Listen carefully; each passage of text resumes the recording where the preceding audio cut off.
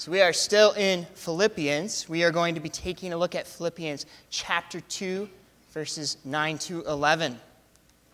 I will have the verses up on the screen for you, but I would encourage you to open your Bibles to this passage and to read from your Bible.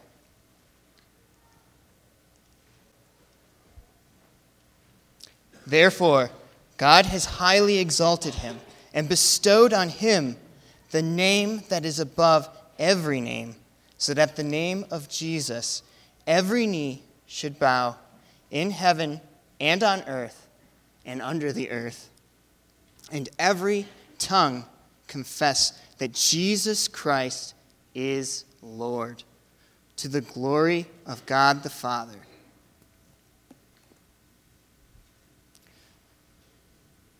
So our first point today, we're going to be taking directly from verse 9.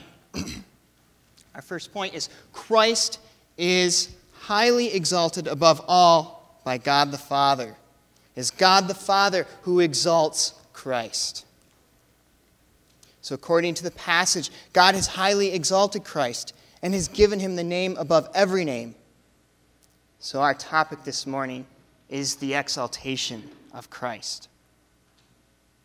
Verse 9 sets the scene of the exaltation for us. But before we dive into the exaltation of Christ, some of you are probably sitting here going, that's a pretty big word, exaltation.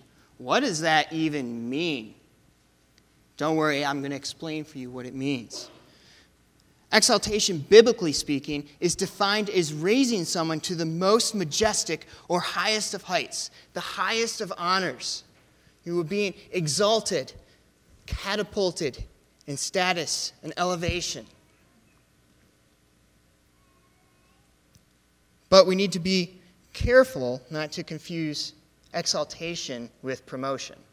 Christ isn't being promoted, he's being exalted. There's a reverence to it.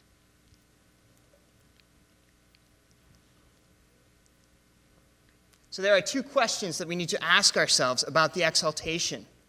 The first is, why is Christ highly exalted? Why is he worthy of being exalted? Why does God exalt him? The second question is, what is the exaltation of Christ? What does it entail? What does it include? Is it just a phrase that we say that Christ is exalted, or is there more to it?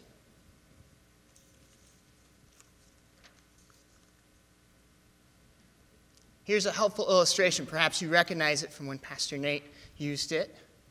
We have the pre-incarnate glory, humiliation, the cross, and then the exaltation. In order to understand the exaltation, though, we have to understand Christ's humiliation. So we're going to do a little recap of the humiliation of Christ. So the therefore in verse 9 actually connects us back to the preceding verses that talk about the humiliation of Christ. Christ humbling himself. He takes the form of a servant. He leaves glory to come here and takes the form of a servant.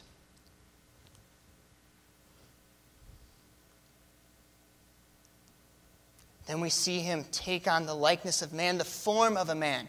He takes on human flesh.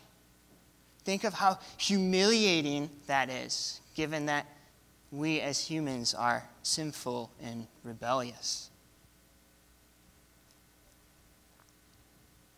And then, to complete his humiliation, he goes to the cross and is obedient to death.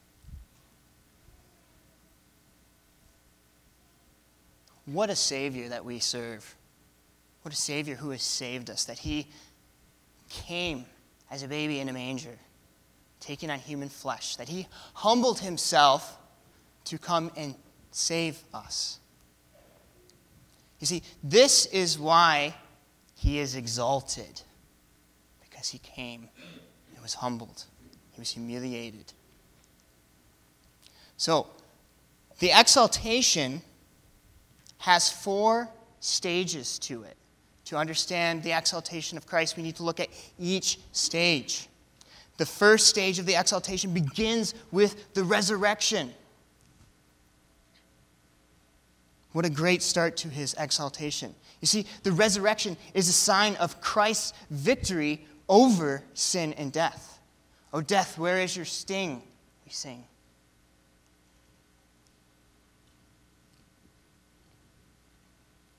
You see, Christ came and did precisely what he was called to do. He came to seek and save sinners. He came in the flesh to live the life that we could never live. He fulfilled the law, as we know Israel failed to keep. Christ fulfilled the law, and then he went to the cross to take our sin and our punishment. And you know what we get in return? The free gift of salvation, the free gift of grace. He gives us his righteousness. So that way we can stand before God as though we have never sinned. This is the beginning of his exaltation. His resurrection is what reconciles us as sinners to God the Father. Paul writes in 1 Corinthians 15, verses 3 to 4, "For I delivered to you as of first importance what I also received, that Christ died for our sins in accordance with the Scriptures, and that he was buried, that he was raised, and on the third day in accordance with the Scriptures." Christ is the Messiah that was prophesied about in the Old Testament. He fulfilled Scripture. The resurrection is the beginning of his exaltation, his glorious victory over sin and death. The exaltation continues with stage 2, his ascension. The ascension here refers to Christ ascending into heaven 40 days after the resurrection. So just imagine yourself as one of the disciples real quick. You lost your Messiah. He died on a cross. You're like, you don't know what to do anymore. You thought he was going to save Israel. Then he raises from the dead, appears to you, is with you for 40 days, and then he ascends to heaven. They get to witness that. That's a lot of up and down roller coaster moments for the disciples, if you think about it. From absolute despair to seeing their risen Savior with their own eyes, and then to see him ascend into heaven. The book of Acts records this event for us in Acts 1, verses 9 to 11.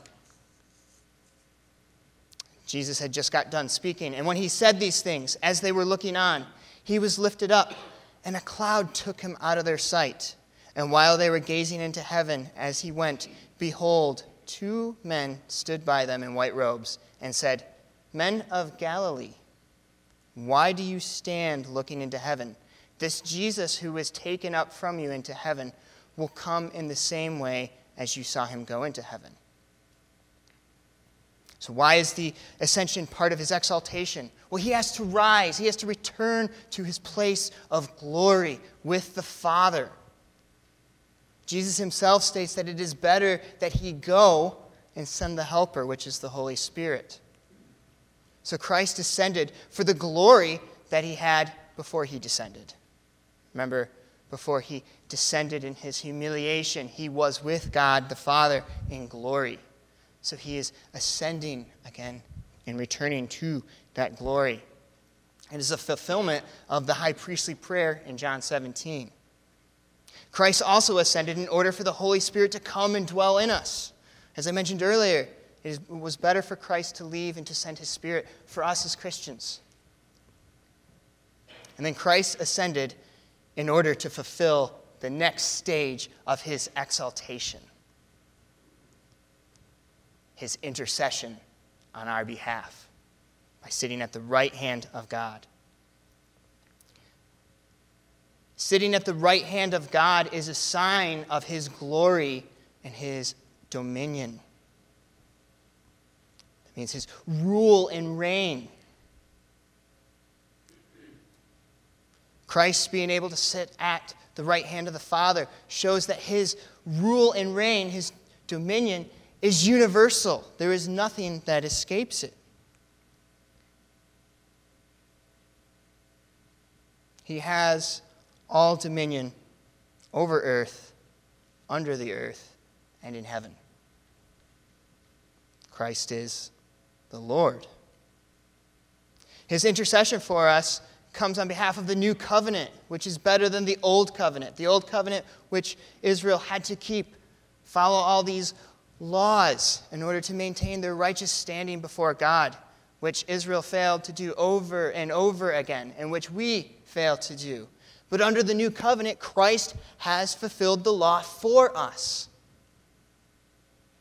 And he gives us his righteousness when we confess him as Lord and repent of our sin. Hebrews 7, verse 23 to 25 states of Jesus, this is why he is, why the intercession is part of his exaltation. This makes Jesus the guarantor of a better covenant. The former priests were many in number because they were prevented by death from continuing in office. But he holds his priesthood permanently because he continues forever. Consequently, he is able to save to the uttermost those who draw near to God through him, since he always lives to make an intercession for them. Christ is exalted to be our intercessor, to intercede for us. And since, unlike the priests of Israel, he is eternal, this covenant is eternal. His intercession for us is eternal. His intercession includes being our Lord and Savior who grants the forgiveness and repentance of sin. That is part of his job as an intercessor.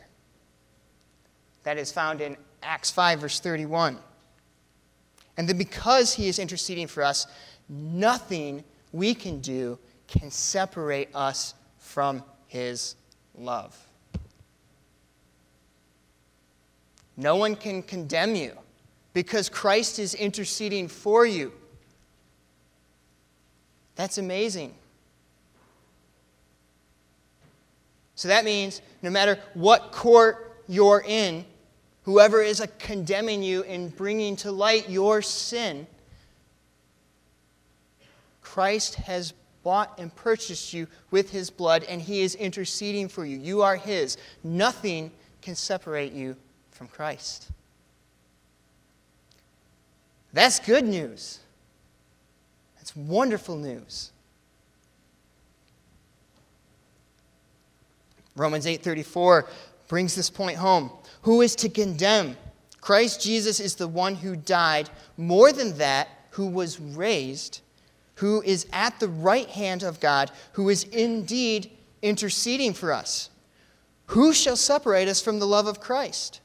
Shall tribulation or distress or persecution or famine or nakedness or danger or sword? Nothing can separate us from Christ. His exaltation is magnified with his intercession for us. Is one of his stages. The last stage of his exaltation, which has yet to happen, but we who are in Christ will get to see one day, is his coming to judge on the last day. This is when Christ is going to return in full glory and splendor and majesty. He comes and he destroys Satan, sin, and death forever. They are no more. Can you just imagine that when the heavens open up and our Savior comes again in glory and power? What a sight that will be to behold.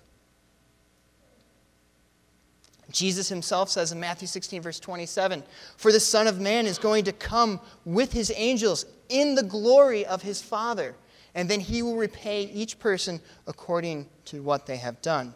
And later in Revelation 22, verse 12, Jesus says, "Behold, I am coming soon, bringing my recompense with me to repay each one for what he has done." Christian, take heart. Christ is coming soon. I know this world seems to get darker and more crazy each year. But we have an everlasting hope. Our hope is in Christ. We need to keep our gaze fixed upon him. He's coming again. We need to take heart and remember that.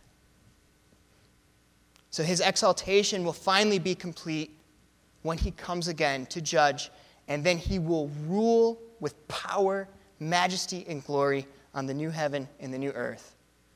What a day that will be. So these 4 stages here help us to answer this question: what is the exaltation of Christ? This leads us into our second point of the passage. So now that Christ is exalted and he's interceding for us, what are the results of that? Well, 1, all will confess Christ is Lord and will bow to him. So this is drawing from verses 10 to 11.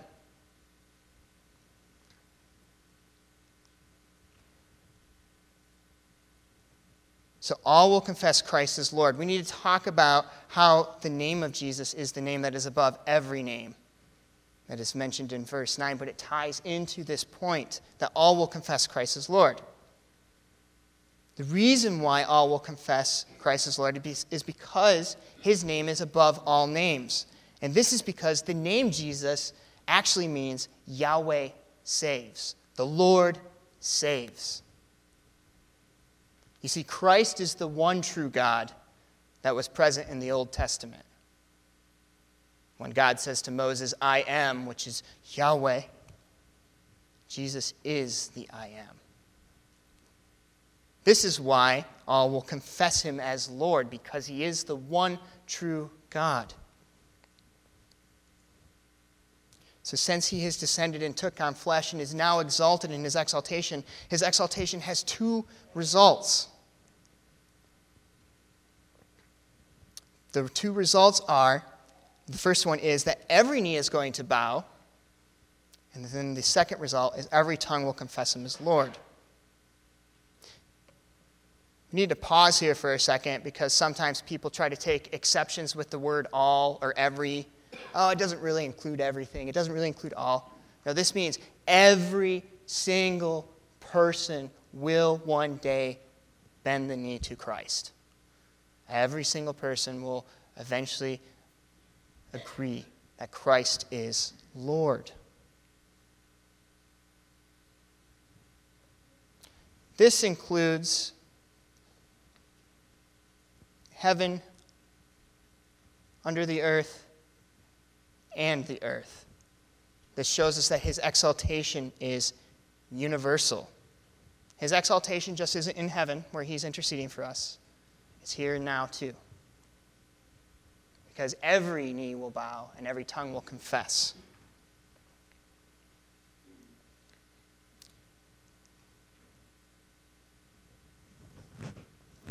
Bowing the knee to Christ and confessing him as Lord also includes unbelievers.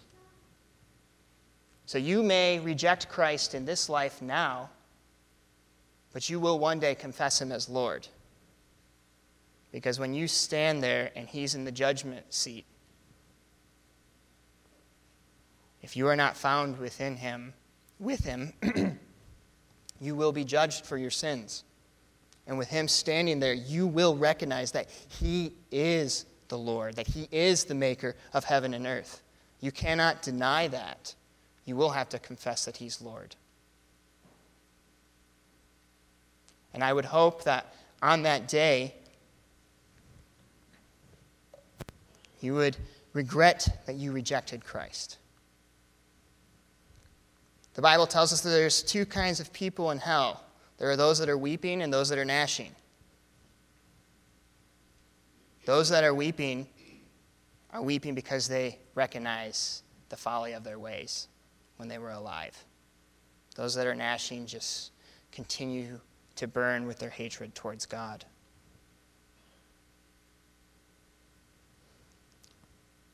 To further expand upon this point of every knee bowing and tongue confessing Christ as Lord, we're going to look at 2 passages real quickly. But I do want to say that this first passage we look at, coming from Isaiah 45, verse 23, Paul is actually quoting it here in Philippians. Paul is drawing his language from here. So Isaiah 45, verse 23 states, "To me, Yahweh, every knee shall bow, every tongue shall swear allegiance." Similar language that Paul is using here. He's doing this to help connect the Philippians and their understanding that Christ is the one true God, that he is Yahweh. And then to better understand why all will bow and confess, we're going to look at Ephesians 1, verses 20 to 23.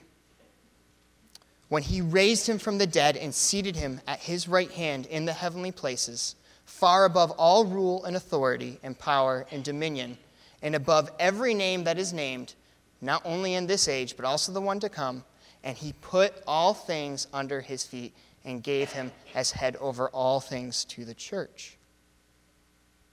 The reason why we will all bow is because Christ is the one true God, and he's been given universal dominion over everything.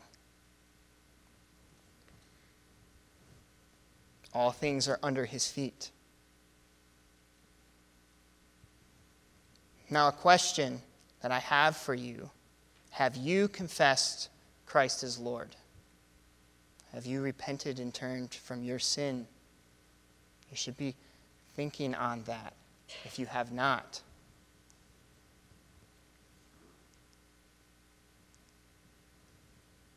We're going to turn now to our last point for today, that the exaltation glorifies God the Father.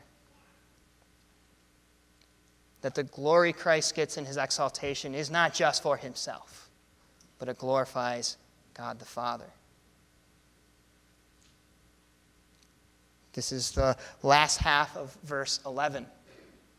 To the glory of God the Father. The exaltation of Christ ultimately glorifies the Father in its final purpose or end result. This exaltation of Christ showcases his dominion. So the recognition of Christ as Lord culminates in the display of God's glory. That because Christ universally rules and that all will eventually bow to him and confess him brings glory to God the Father.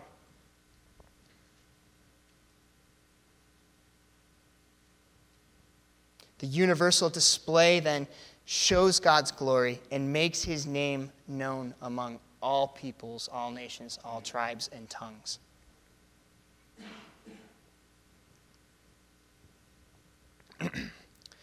Christ's exaltation also glorifies God the Father in the fact that in order to see God's glory, we must look to Christ. We must turn our gaze to him.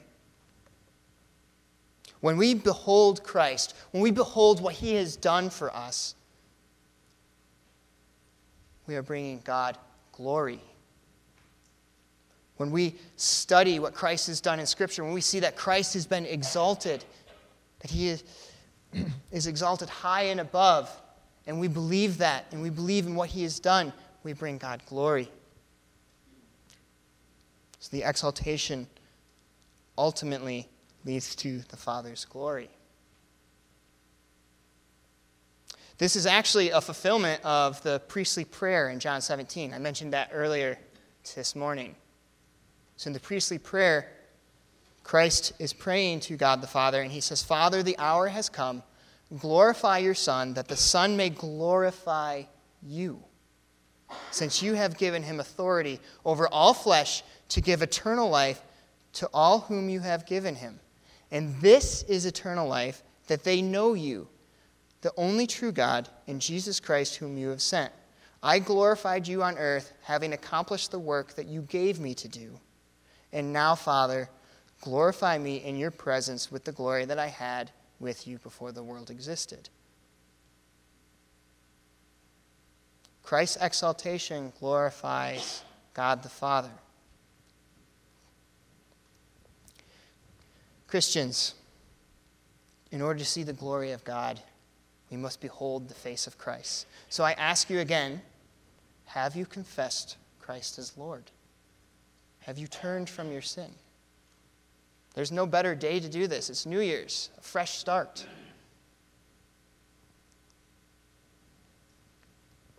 And then lastly, the exaltation of Christ glorifies God by our submission to Christ as the highly exalted one. You see, Christian, when we submit to Christ as Lord, by confession of our belief in him and repentance of our sin, we bring God glory.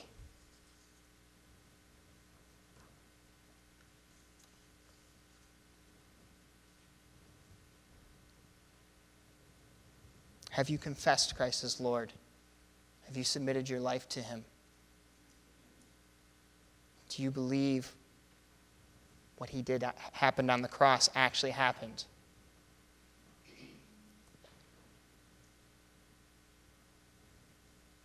Today is New Year's Day.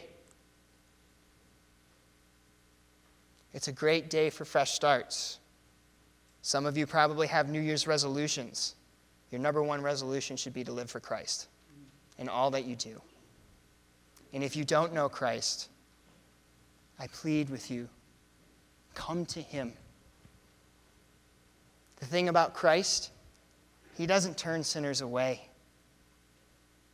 No matter how bad your sin is, no matter what you've done, nothing can turn you from Christ. Repent of your sin and turn to him and rest in what he has done. When you do that, your life will change. A resolution will only get you so far, but you need Christ to have eternal life and to enjoy him forever. Would you bow your heads with me? Dear Heavenly Father, we just thank you once again for this time to hear your word proclaimed, Lord. Lord, may your word go forth. May it change people's lives. May they want to grow to know you more this year. Lord, help us to keep our number one resolution to be living for you. And living for you, Lord, looks like serving you, submitting to your word. God, you are glorious and magnificent. You are the highly exalted one who is interceding on our behalf. Lord, we are so grateful. We thank you for what you have done on the cross. I ask that you would be with everyone here, that those that are still traveling would be safe. We pray these things in your name. Amen.